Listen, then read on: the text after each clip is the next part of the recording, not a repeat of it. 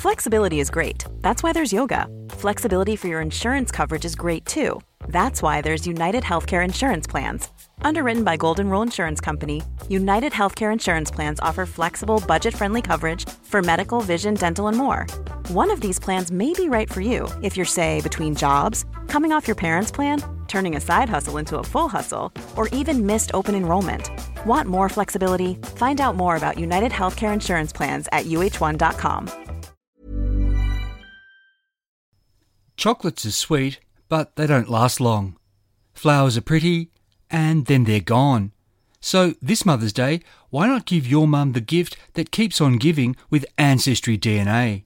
Ancestry DNA is on sale now for $99, a saving of $30. Ancestry DNA won't just tell your mum where her ancestors are from, it can also pinpoint the specific regions within those countries, connecting mum to the places where her story started. Ancestry DNA lets us look back across centuries to see where her family lived and where they moved. Combined with Ancestry's massive database of official records, this can open up fascinating migration stories. Who knows? Give your mum Ancestry DNA this Mother's Day and she might even discover living relatives. I know it's possible because it happened for me. Ancestry DNA is safe, easy to use and completely private. When your mum gets the kit, she just sends back a small saliva sample using the prepaid postal box provided. In a few weeks, she'll receive an email with the links to her results. From there, your mother has control of the data and how she uses it. There could be more to your mum's story. Piece it together with Ancestry DNA, now on sale. Terms apply. This podcast contains references to suicide. Listener discretion is advised.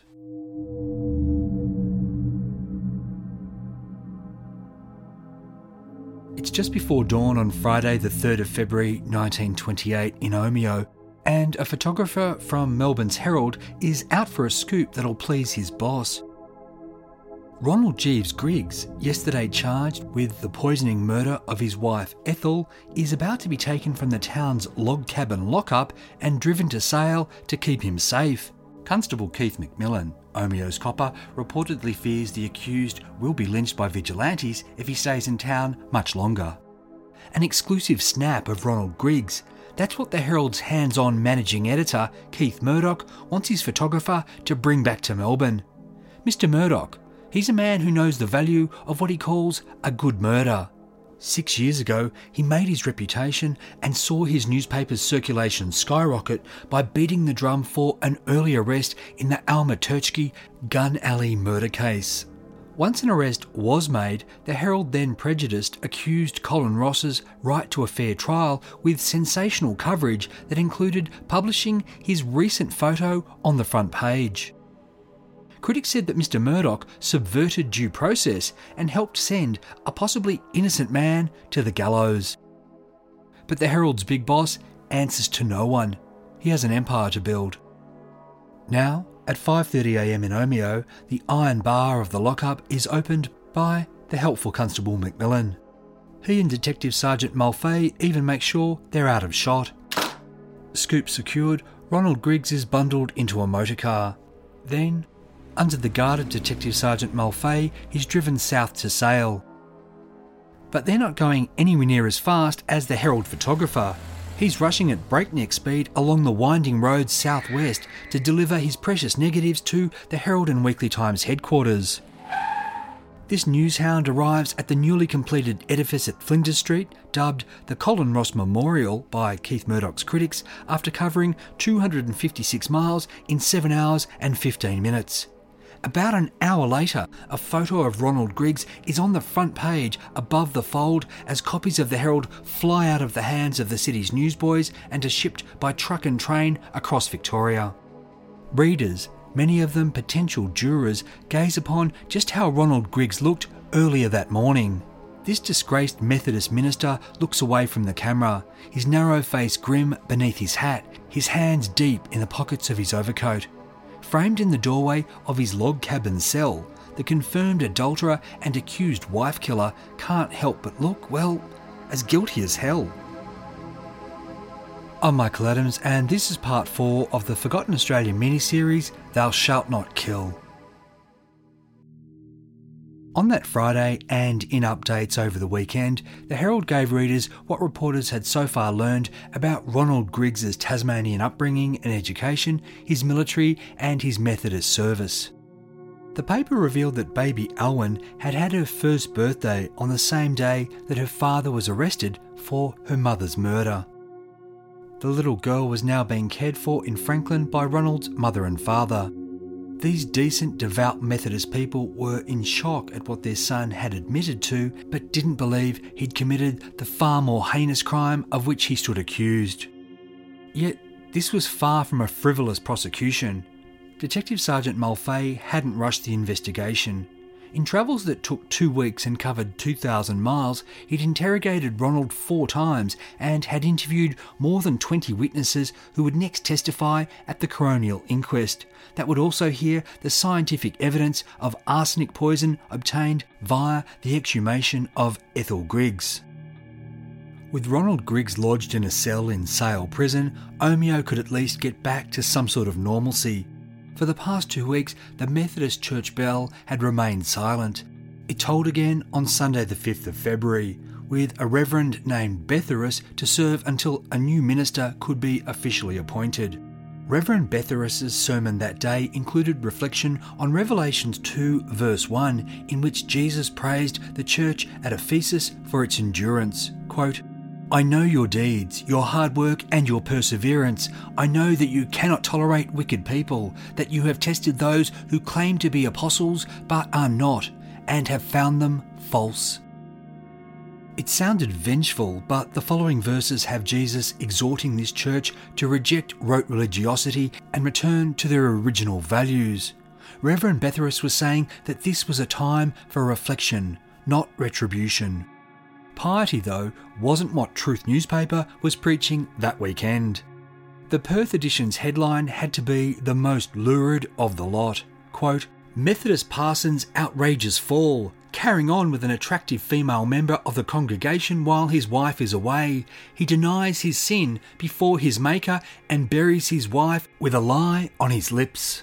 Truth readers across Australia learned that Lottie would stay with her family friends the Paynes near the parsonage and secretly visit Ronald's bed in the dead of night before returning to her own room.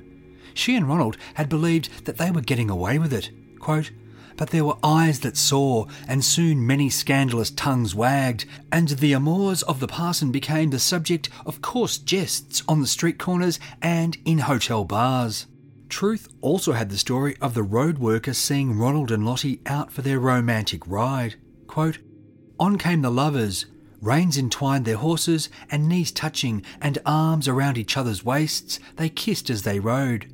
A few days later, Omeo knew of it, for even road menders love gossip, and a story such as his could be sure of an audience."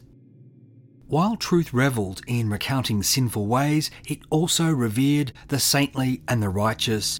So John Condon became the star of their stories. It's unclear exactly when he became aware that Ronald had lied about his relationship with Lottie. But John told Truth, quote, "What I have done for Ronald Griggs is what I would have done for any other man. I accepted his word when he tried to make me believe there was nothing wrong between him and my daughter Lottie. I was shocked beyond measure when I found that he had lied to me."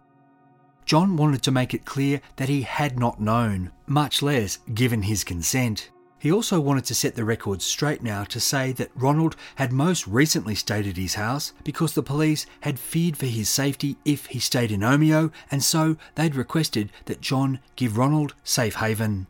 John continued, quote, "He has brought disgrace upon me and upon my family. I feel at times I cannot bear up under the burden of it. How can I face people again? I feel that I don't want to face them, that I don't want to go outside my gate. My life is ruined." Yet here, in the pages of Truth, was proof of true Christian charity. John said, quote, "I took his word as a minister of God, as a man, and in return I gave him my word that I would stand by him despite what people have said. I have never broken my word to any man, and I could not break it because Griggs let me down." He went on, "My own opinion is that he is not guilty. I honestly believe he has been judged harshly by people who should have known better. Astoundingly, the aptly initialed John Condon said he would offer Ronald Griggs's parents a loan to fund their son's defence. But even John Condon had his limits, vowing he'd never give consent to Lottie marrying Ronald while she was still a minor, and if she married the man after that, it would be without his blessing. In his jail cell down in Sale, Ronald passed remand by losing himself in a book about Gallipoli and lightened his spirits with Mark Twain's writings. Ronald was also buoyed by visits from Reverend Henry Nucky, his old friend and mentor from those innocent days of the Franklin Methodist Guild. Reverend Nucky had most recently been Sale's minister, and despite everything he learned, including reports from Gippsland elders, he'd be a staunch spiritual ally in the times ahead. That was surely of comfort to Ronald, though perhaps not as much as also having two formidable legal minds now in his earthly corner. His solicitor was George Wise. Then 74, there might not have been a more respected figure in Gippsland. He'd been elected to Sales Council in 1880 and served for a quarter of a century and had been its mayor 6 times. George Wise had then been federal member for Gippsland for all but 1 year from 1906 till 1922, serving as Billy Hughes' Postmaster General towards the end of his political career.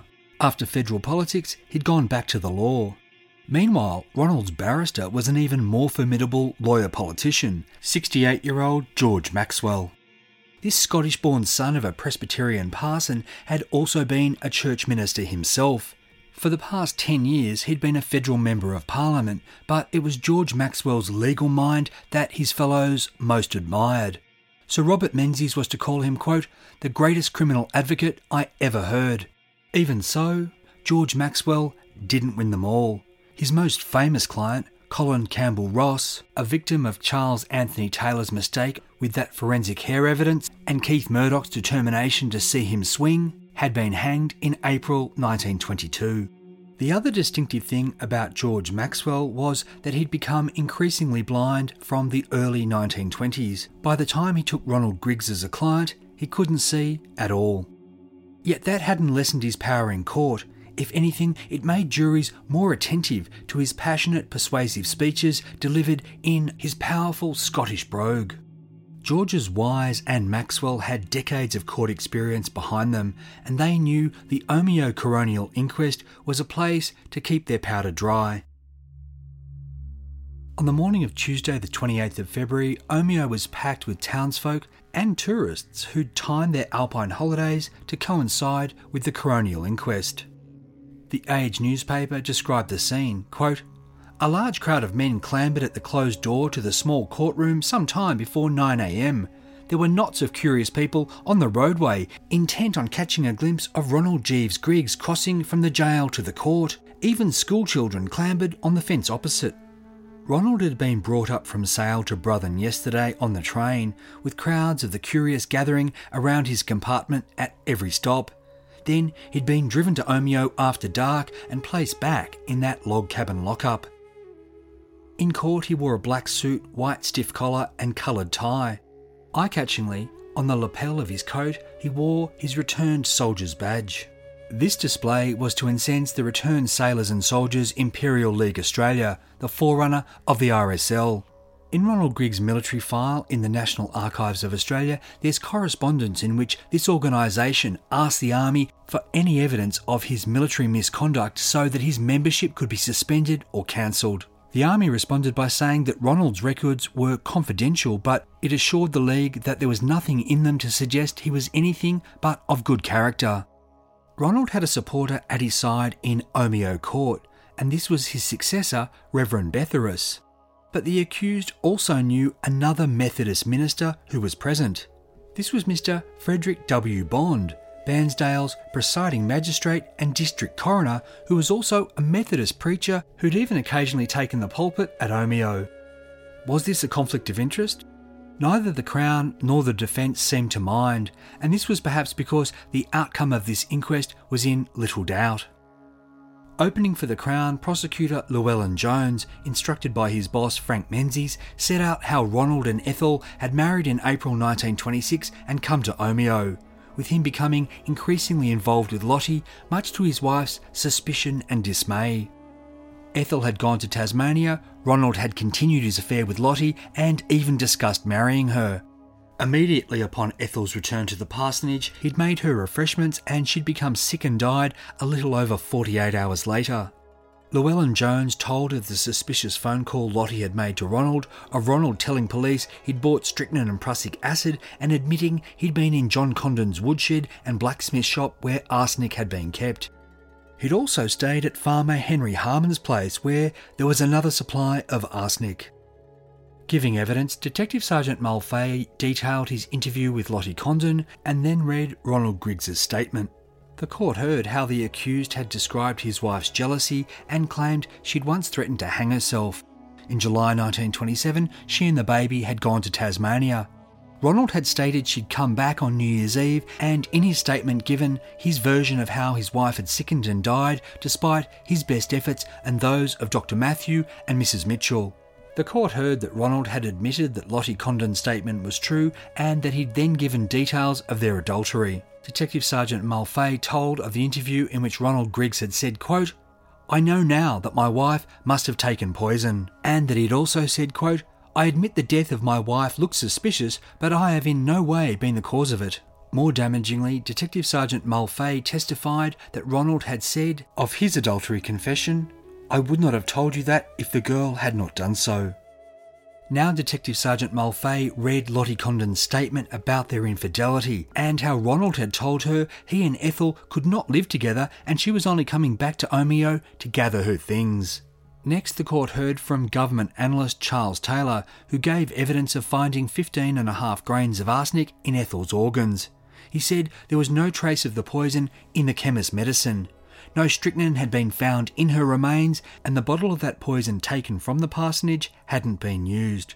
Bizarrely, the other bottle, the one labelled Blood of Peaches, was found to contain 3 ounces of urine, though this wouldn't be explained or pursued by the prosecution or the defence. Government pathologist Dr. Mollison said he was of the opinion that because a large amount of arsenic had been found in her stomach and a similar amount in the large intestine, more than 1 dose of the poison had been taken, with the arsenic in her stomach swallowed just a few hours before she died. Dr. Matthew testified about attending to Ethel and that she'd said she'd had a bad trip from Tasmania, and he formed the opinion that that was what had upset her. The last time he'd seen her, she'd been exhausted but unable to sleep, so he'd given her a morphia injection. He denied that this could have killed her, the amount he gave her being 1/6 of a grain, the usual dose being anywhere from 1/8 to 1/2 of a grain. Dr. Matthew testified that Ronald had told him Ethel was prone to hysteria and that just after the baby was born, she'd been walking down the street in the rain, threatening to throw herself in the river. The doctor said he'd initially believed death had been due to heart failure caused by excessive vomiting. This conclusion arrived at because of the presence of goiter. Dr. Matthew said Ethel had given no indication of being suicidal. Dr. Charles Langdon, for whom Dr. Matthew had been filling in, said he'd known Mrs. Griggs and had attended her professionally on several occasions, including seeing her after she became hysterical because of her suspicions about Ronald and Lottie. Ethel had said to him that she was jealous, also saying at that point that she knew there was no real reason to be. Dr. Langdon testified that in his opinion, Mrs. Griggs was not of robust constitution. Omeo's grizzled old chemist Francis Perry described preparing the powder and liquid medicine that Dr. Matthew had prescribed for Ethel after Ronald saw him on Sunday. Francis Perry also told the court what he'd told the police when questioned in the lead up to Ronald's arrest. About 18 months ago, Ronald twice came to the chemist shop to ask about chemicals that might be used in assaying because he'd found a piece of gold-bearing quartz. Francis Perry recalled Ronald had asked about arsenic and cyanide, but he'd left empty-handed. Ronald's solicitor George Wise asked, "Griggs told you he wanted all the acids for assaying?" Francis Perry answered, quote, "He was reluctant to tell me anything. That is why I refused to supply them." George Wise's cross-examination tried to imply that the chemist had only remembered this detail after being interviewed by Constable McMillan. As we'll hear, this was but the start of the defence's attempts not only to discredit Francis Perry, but to pin Ethel's death on him. With her face veiled, Lottie had come to Omeo with her father and a sister, arriving via a back way in a car with curtains drawn. They drove into the police yard and were taken to a special room. Before it was time for her to appear, scouts were sent out to ensure the coast was clear. Then Lottie and her sister ran to the courthouse via a back path and holed up in the coroner's room. Lottie was called and, as the Herald would report, quote, a tall, thin, dark girl, looking composed but pale, entered the court. This was the moment the press and the public had been waiting for, but they were bitterly disappointed when the coroner granted Mr. Wise's request that the court be cleared while Lottie's evidence was taken. She testified for 90 minutes. What Lottie said didn't appear to have varied from her statement. If it had, it would have been referred to in later court proceedings. John Condon testified next, saying Ronald had the run of his house on the occasions he'd stayed. John told of keeping a large amount of arsenic in the woodshed and the blacksmith shop. Ronald, he said, had spent time in the woolshed with Lottie, and he'd used the blacksmith shop to repair his motorbike, most recently in December. John said that on the day of Ronald's arrest, he'd taken Detective Sergeant Mulfay to look at the case in the blacksmith shop that contained the arsenic. John said, quote, it was nailed down and did not look as if it had been opened. The last time I opened it was 5 years ago. There was a drum of arsenic on a shelf 9 feet high in the woolshed, and I also had a bottle of arsenate lead in the storeroom. He continued, quote, the drum in the woodshed had not been used for 15 years. Farmer Henry Harmon testified that he kept arsenic in a billy can in the wash house, and that Ronald had stayed with Lottie at his place in December 1926 and January 1927. Court was adjourned just before 4 p.m. But there was no rest for the newspaper reporters and the telegraph operators. A special telegraph station had been set up in the office of an Omeo motor garage so that operators could punch out reporters' stories and flash them to all parts of Australia. These workers would send some 50,000 words that would appear in newspapers that evening and the following morning. During the first day of the inquest, Ronald Griggs had appeared fairly impassive. Not so at the start of the second day, when the first witness was Ethel's mother. Mrs. Annie White was dressed in black and she spoke in low, trembling tones as she told of her daughter's visit to Tasmania. Despite Ethel not being in the best of health to begin with, she'd gotten better during her stay and her spirits were bright and she was not in any way suicidal. Mrs. White told of how Ethel had told her before leaving for Omeo that she and Ronald would probably go to the islands as missionaries in April, and as such she, Mrs. White, might have to look after their baby Alwyn. Quote, she told me she was glad to be going home and was in good spirits and looked really well. She promised to write to me so soon as she returned home. The next I heard was on January 3rd when the Reverend Harris of Sheffield called on me and informed me of my daughter's death and showed me the telegram from Griggs. Ronald Griggs's subsequent hypocritical letters to Mrs. White were read in full to the court. He found these hard to listen to, burying his face in his hands. Mr. Wise cross-examined Mrs. White to confirm that she at no time had known there were any troubles between her daughter and Ronald. And here was sown another seed of the defence's argument that would flower in later proceedings. Next, Edna White testified about what her sister Ethel had said of Ronald keeping company with Lottie. Edna told of the kitchen incident, how he'd ordered her to apologise and then sent her to bed and kicked her as she went. Edna said Ethel had hoped Ronald might be weaned off Lottie and that in any case in April they'd be moving from Omeo. Edna said that Ethel had never said anything about suicide. Lynn Fleming, stewardess on the boat that had brought Ethel over from Tasmania, said she had only been slightly seasick and hadn't been forced to keep to her cabin. By morning, she'd been fine, happy and playing with baby Alwyn. The driver and 3 passengers said that Ethel hadn't been sick in the motorcar up to Omeo. One passenger testified he'd talked with her in the vehicle and she'd said she'd had a very good trip across from Tasmania and that she and her husband wouldn't be staying in Omeo long because he was being moved. The Griggs neighbour, Annie Mitchell, testified about trying to help Ethel on the Monday before she died. Ethel had said to her, quote, "Why should I be so ill, Mrs. Mitchell, when I have been so well?" Mrs. Mitchell testified that Ethel had told her she'd been a bit sick on the boat from Tasmania, but after that had been fine until Ronald gave her those light refreshments. After Ethel died, Mrs. Mitchell said Ronald had to be talked out of riding down to the Condon property. Mrs. Mitchell testified, "I knew Mrs. Griggs well, and she never showed any signs of wanting to take her own life." Herbert Mitchell told of the incident between Ronald and Ethel over Lottie in his store. He explained how Ronald had summoned him to help determine if she was dead. Ronald had then made that claim that Dr. Matthew had administered an overdose and also had said he wanted to go and see the Condons. Hilltop Hotel licensee Mary Shanahan told of hearing Ronald's side of that suspicious-sounding conversation with Lottie on the pub's phone. The Crown's evidence concluded around 3 p.m. with Constable McMillan, who capped things by corroborating the evidence given by Detective Sergeant Mulfay. For the defence, Mr. Wise said that Ronald was, on his advice, not giving evidence. The solicitor argued that the inquest had been nothing more than a prosecution of his client based on flimsy circumstantial evidence and statements that had been obtained by the police subjecting Ronald and Lottie to the third degree. Mr. Wise told the court there was no evidence Ronald had arsenic in his possession, much less that he'd poisoned his wife. Further, after Ethel had become sick, his actions were those of a concerned husband, not those of a scheming murderer.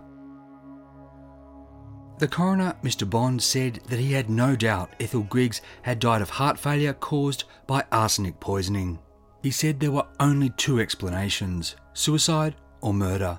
Quote, "On the evidence placed before me, the first of these alternatives is so very remote that I have to pass it by. I am then in the position of finding the only other alternative.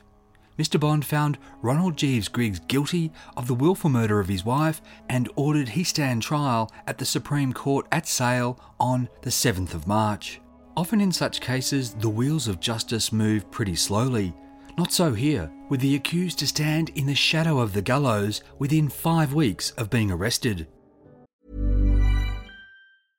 Cool fact, a crocodile can't stick out its tongue. Also, you can get health insurance for a month or just under a year in some states. United Healthcare short-term insurance plans, underwritten by Golden Rule Insurance Company, offer flexible, budget-friendly coverage for you. Learn more at uh1.com. Omeo had been the dress rehearsal. Now, the real show would open in Sale, and a bumper audience was expected. Smith's Weekly would describe the lead-up to the trial in these terms, quote, "Folk flocked to the station to watch the train disgorge the actors. Judge, associate, tipstaff, barristers, detectives, witnesses, shorthand writers, newspaper reporters, who, as they file through the gaping, nudging crowd, irresistibly suggest a travelling troupe. But the leading man and his leading lady weren't so easy to see. In the days before the trial, looky-loos couldn't spy Ronald Griggs because he was in his cell in Sales Jail. Yet, courtesy of Truth Newspaper's sensational reporting, readers got a taste of what life was like for the accused. One big feature article said that every human hand was against Ronald, his only bedfellow's remembrance and remorse, as he cried bitter tears in his cell, as alone in this living death as if buried beneath the keep of a feudal castle. Truth said there was no romantic note to Ronald Griggs and expressed amazement that he should have wooed and bedded Lottie Condon. Quote, "A less inspiring figure as the central pivot of a love drama would be difficult to conceive. He has about him the body and soul of insignificance, puny of stature, pale of face, with thinning hair that in the past fortnight has become streaked with grey. But it is in the voice of the man, galvanic nervousness with which his mouth twitches when he speaks, that personal antipathy is borne upon everyone who speaks with him or hears him speak." It was enough to make you wonder how he'd been a preacher for the past 5 years.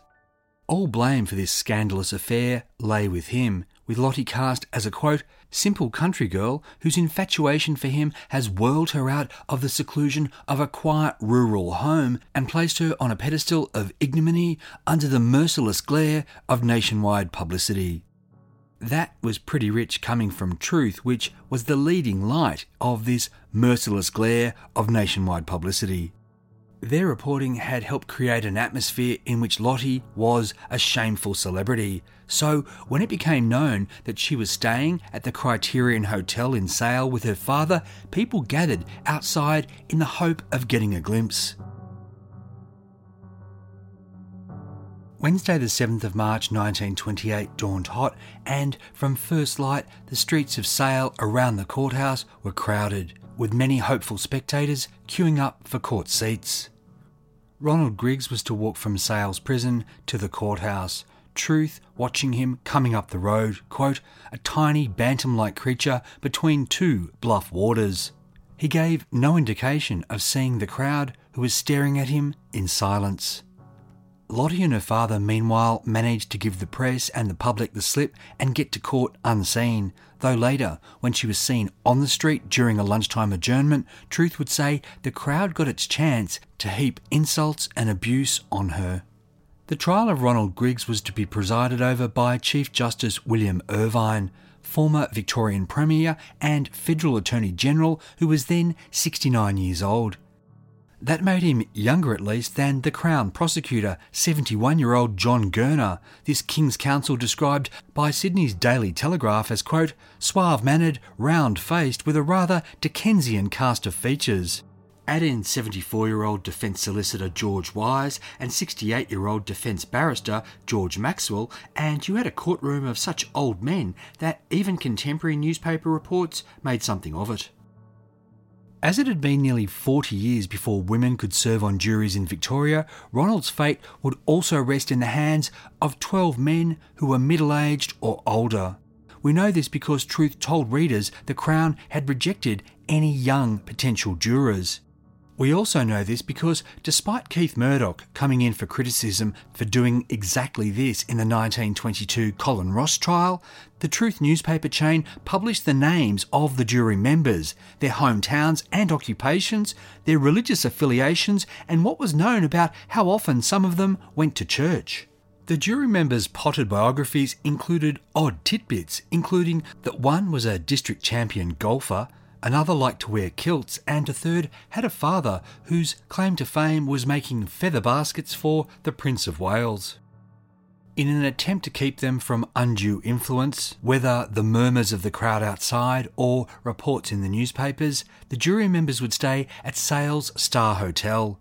There, they'd eat breakfast and dinners in a private dining room and sleep in 12 beds on the balcony, guarded and watched by a constable and a court officer who'd protect them from any press or public interference and also ensure that the jury members didn't discuss the case.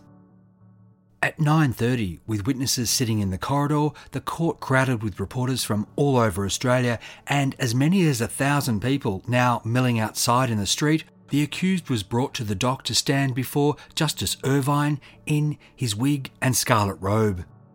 The court crier called, "Ronald Jeeves Griggs, you are charged that at Omeo between December 31, 1927 and January 2, 1928, you did wilfully murder your wife, Ethel Constance Griggs.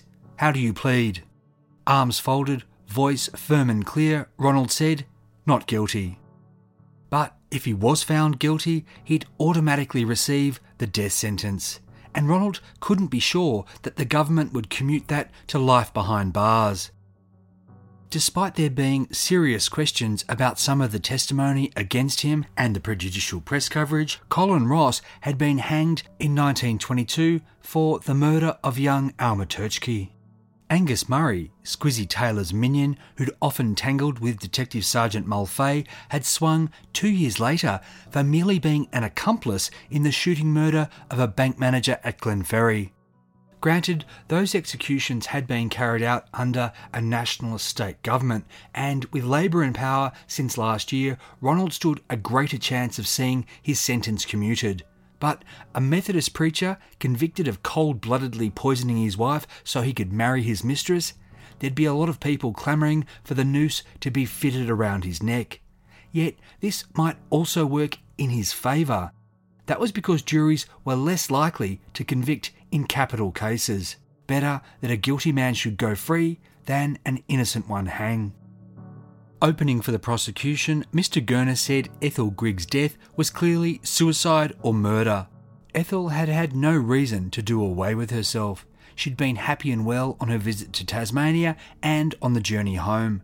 There was no evidence she'd obtained arsenic, and no receptacle was found at the parsonage that had contained this poison. Ronald Griggs, though, had motive, means and opportunity. Mr Gurner outlined these before Defence Counsel Mr Maxwell said they didn't amount to anything like proof. The court was to hear the same evidence from the same Crown witnesses as at the inquest. Now though, Mr Maxwell's cross-examination and his speeches tried to get seeds of reasonable doubt to bloom in the minds of the jury. He endeavoured to show that Ronald's behaviour had not been consistent with that of a murderer. He showed that the Crown had no proof at all Ronald had ever had arsenic in his possession or used it to poison his wife. Mr Maxwell would show that Ethel had motive to commit suicide. He'd also raise another possibility, that Ethel had died accidentally. Under cross-examination, Detective Sergeant Mulfay agreed that Ronald Griggs had, after those initial denials relating to his wife and Lottie, answered all questions candidly and consistently.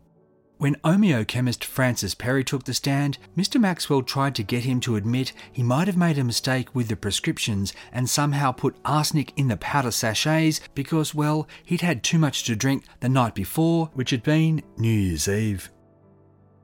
Mr Perry was a bit contradictory, but he couldn't be cowed. He didn't drink very much, had never mixed up prescriptions in his 50 years of service, and his poisons were stored in a different part of the pharmacy under lock and key, so such an error was impossible.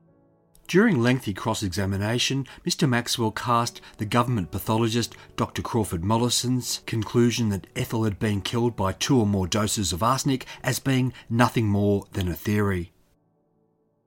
He put it to Dr Mollison that there had been cases where people had taken far larger doses and died between 50 hours and 7 days later. Dr Mollison said this was so.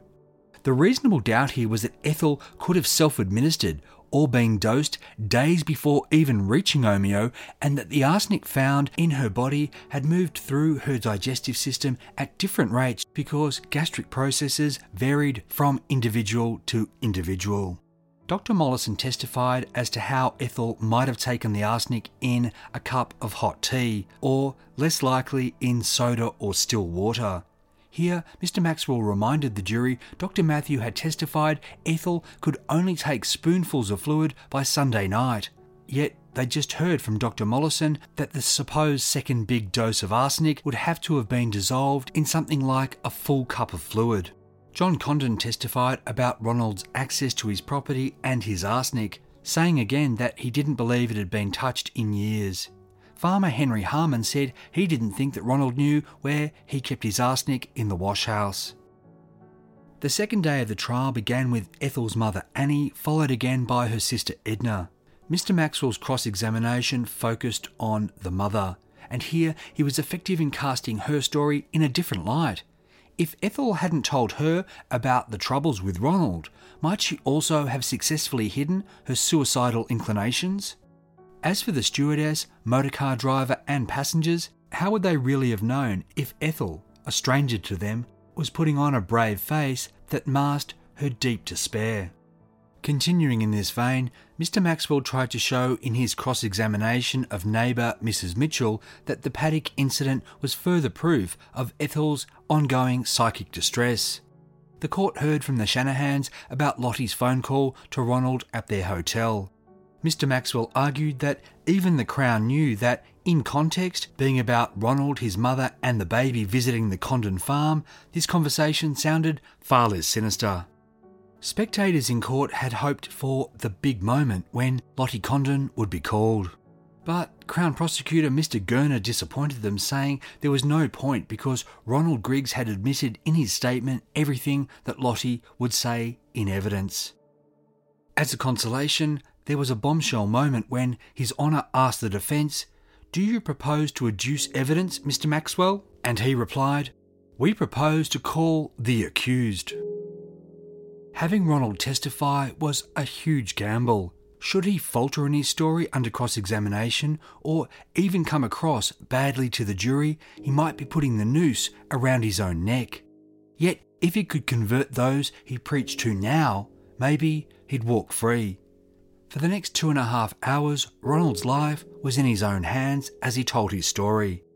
He admitted trouble had begun after his wife saw him with Lottie in the kitchen. But he said what the jury had heard from Edna White about him kicking Ethel from the room was absolutely untrue.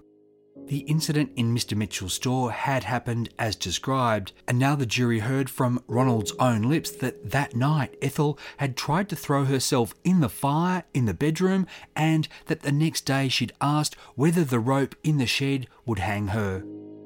He told the court of the July showdown at the Condons when Ethel had yelled at him loudly for being outside with Lottie and claimed that Mrs. Condon reckoned him unfit to be a minister.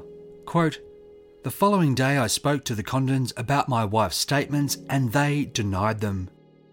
It had been the day after that at the parsonage that Ethel said she wanted a divorce on the grounds of his misconduct, and he said she should go to Tasmania and they could reassess after 6 months. Ronald told the court that she'd replied she'd lost all love for him and would never live with him again. Ronald claimed his misconduct with Lottie hadn't actually started until the end of January 1927 and then had occurred occasionally for the next 3 months.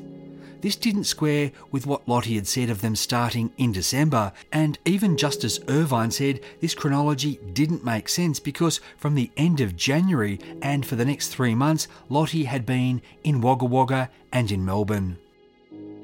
Ronald told the court his version of Ethel's return, her illness and death. One of the details he gave was that Ethel, having already once been sick and now feeling sick again after sipping her tea, poured a bit of that tea into a saucer for the baby. This claim was striking, not least that an 11-month-old baby would want to drink tea from a saucer, but it didn't become a focus for the prosecution or the defence. I'm guessing this is because it wouldn't serve either cause. If the Crown had harped on it, it'd only make the jury ask whether Ronald could have been so callous as to let his baby drink tea that he'd poisoned. Yet, if the defence had tried to make this argument, it would only come off to the jury as an unlikely invention that had been contrived to make the accused seem innocent. Continuing his testimony, Ronald confirmed that Ethel had on Monday afternoon at 4 p.m. said to him, quote, "Give me no more of that medicine, Ronnie." He agreed that he'd told the police on the 19th of January that he believed his wife had taken poison because she died so suddenly and that she had known where he kept the strychnine. But in Ronald's version, he'd made this statement in response to suggestions made by Detective Sergeant Mulfay. As for Ethel taking the arsenic herself, Ronald admitted that in the hours leading up to her death and in the hours after, he hadn't found a bottle, vessel or paper that could have contained the poison. He said they'd had no argument on her return from Tasmania, nor had she said anything about suicide. Ronald denied knowing where arsenic had been stored on the properties of John Condon and Henry Harman. He denied having asked Francis Perry for arsenic or cyanide, and he denied poisoning his wife. During cross-examination, Ronald faltered a little when he was forced to admit that he'd lied about his relationship with his wife and with Lottie Condon to Detective Sergeant Mulfay and Constable McMillan in that first interview. He said he'd done it to protect Lottie. Mr. Gurner read his letter to Constable McMillan asking for an inquiry. Quote, "You wrote that letter courting inquiry and were so candid that the first thing you did was to tell the police a lot of lies." Ronald said that in November 1927, Lottie had said to him, quote, "When Mrs. Griggs comes back, I will have to go away because I cannot see you going about together." He'd told her, quote, "Lottie, Mrs. Griggs, when she comes back, is not going to stay. That is definite. After 3 years, we will be able to get a divorce and then we can be married." Ronald told the court, not at all convincingly, that he'd said this because he believed that after 3 years' separation, a divorce could be granted to either party on the grounds of desertion. Pushed about this, he said he didn't know that much about the law. Mr. Gurner tested the claim that on the 3rd of January 1927, Ethel had tried to throw herself into the fire. Quote, "Do you always have a fire in your room in the middle of summer?" Ronald: Yes, the nights are always cold in Omeo. Questioning him about his decision to go to the islands, Ronald said he'd resigned from the Foreign Mission Service in November of 1926 and that Ethel had known this.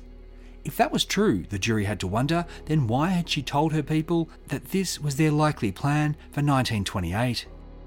Going on the offensive, Mr. Gurner tried to conjure for the jury a scene in the parsonage where Ethel was recovering from the first dose of arsenic, only for Ronald to give her more. Quote, "Your wife got better, Griggs, on the Sunday afternoon?" Ronald: "Yes." Mr. Gurner: "Yes, and as a matter of fact, on the Sunday and Monday, when you were out of the way, her health improved." "Yes." Mr. Gurner elicited from Ronald that he wanted a lifetime career as a minister and that he knew that Ethel divorcing him would mean an end to that. Ronald also admitted he'd met Lottie the night before Ethel returned. Mr. Gurner's voice got louder and he glared at Ronald as he said, "Now, I'm going to suggest something to you. Did you get arsenic from her?" Ronald snapped, "No, certainly not." Mr. Gurner read Lottie's entire statement about their adultery, and excruciatingly, he stopped after every sentence to ask Ronald if what the court had just heard was true. Then Mr. Gurner said, "You have been very intimate with Lottie Condon and you have committed adultery with her. You must be very fond of her." Ronald: "Yes, I'm very fond of her." "Infatuated, eh?" "Yes, quite." Mr. Gurner: "You say that Lottie Condon went away for 2 months to Wagga, where you visited her." Ronald: "Yes." "Was there any intercourse there?" "No." "What? After you'd travelled all that way to see her?" "No." Mr. Gurner: "Now, I am going to suggest to you that Lottie Condon went away from Omeo because she was pregnant." Heatedly, Ronald said, "No, nothing of the sort." Mr. Maxwell had his junior in the case, John Cullity, re-examine Ronald re these suggestions, giving him the chance to deny again that Lottie had given him arsenic and that she'd been pregnant to him. Mr. Cullity sat down, but Mr. Gurner wasn't done. He stood and said to the accused, "Do you know whether Lottie Condon is here?" Ronald replied, "No, I do not." Mr. Gurner: "Well, she is. Call Lottie Condon." This was a bombshell to all, not least Lottie, who'd been told she wasn't to be called. Truth described the moment she came into the court, quote, "a shrinking figure with downcast eyes, bowed head and dejected mien, whose gaze slowly lifted and rested on the crimson-robed judge, and then moved across and for a second took in the man in the witness box. With a convulsive movement of his hands, he gripped the witness box and went deathly pale." Mr. Gurner asked him, "Do you know who that is?" Ronald turned, looked at his love and whispered, "Yes." That was it, and Lottie was ushered from the court. Calling her had done nothing to advance the Crown's case. Perhaps the prosecution had hoped that Lottie or Ronald would crack when faced with each other and would do or say something damaging. More likely, though, Mr. Gurner just wanted to put a face to Lottie's name in the minds of the jurymen and close the evidence with a bang. That mission accomplished, court was adjourned. Closing arguments would be heard tomorrow, the judge would sum up, and then the fate of Ronald Jeeves Griggs would be decided by the jury. I'm Michael Adams, and you've been listening to part 4 of the 5-part miniseries Thou Shalt Not Kill. The 5th and final episode is coming up soon. But if you can't wait for that finale and you'd like to support Forgotten Australia, you can hear it now by becoming a Patreon supporter. Supporters get early ad-free access to all episodes of Forgotten Australia and they get a shout out in the show. Additionally, supporters get exclusive bonus episodes available nowhere else and the full audiobook of Australia's Sweetheart, my biography of our tragic forgotten film star, Mary Maguire. So, to support the show, go to patreon.com/Forgotten Australia, and this link is also available in your show notes. Forgotten Australia is written and produced by me in the Blue Mountains of New South Wales on land traditionally owned by the Gundungurra and the Darug people. As always, thanks for listening and thanks for supporting the show.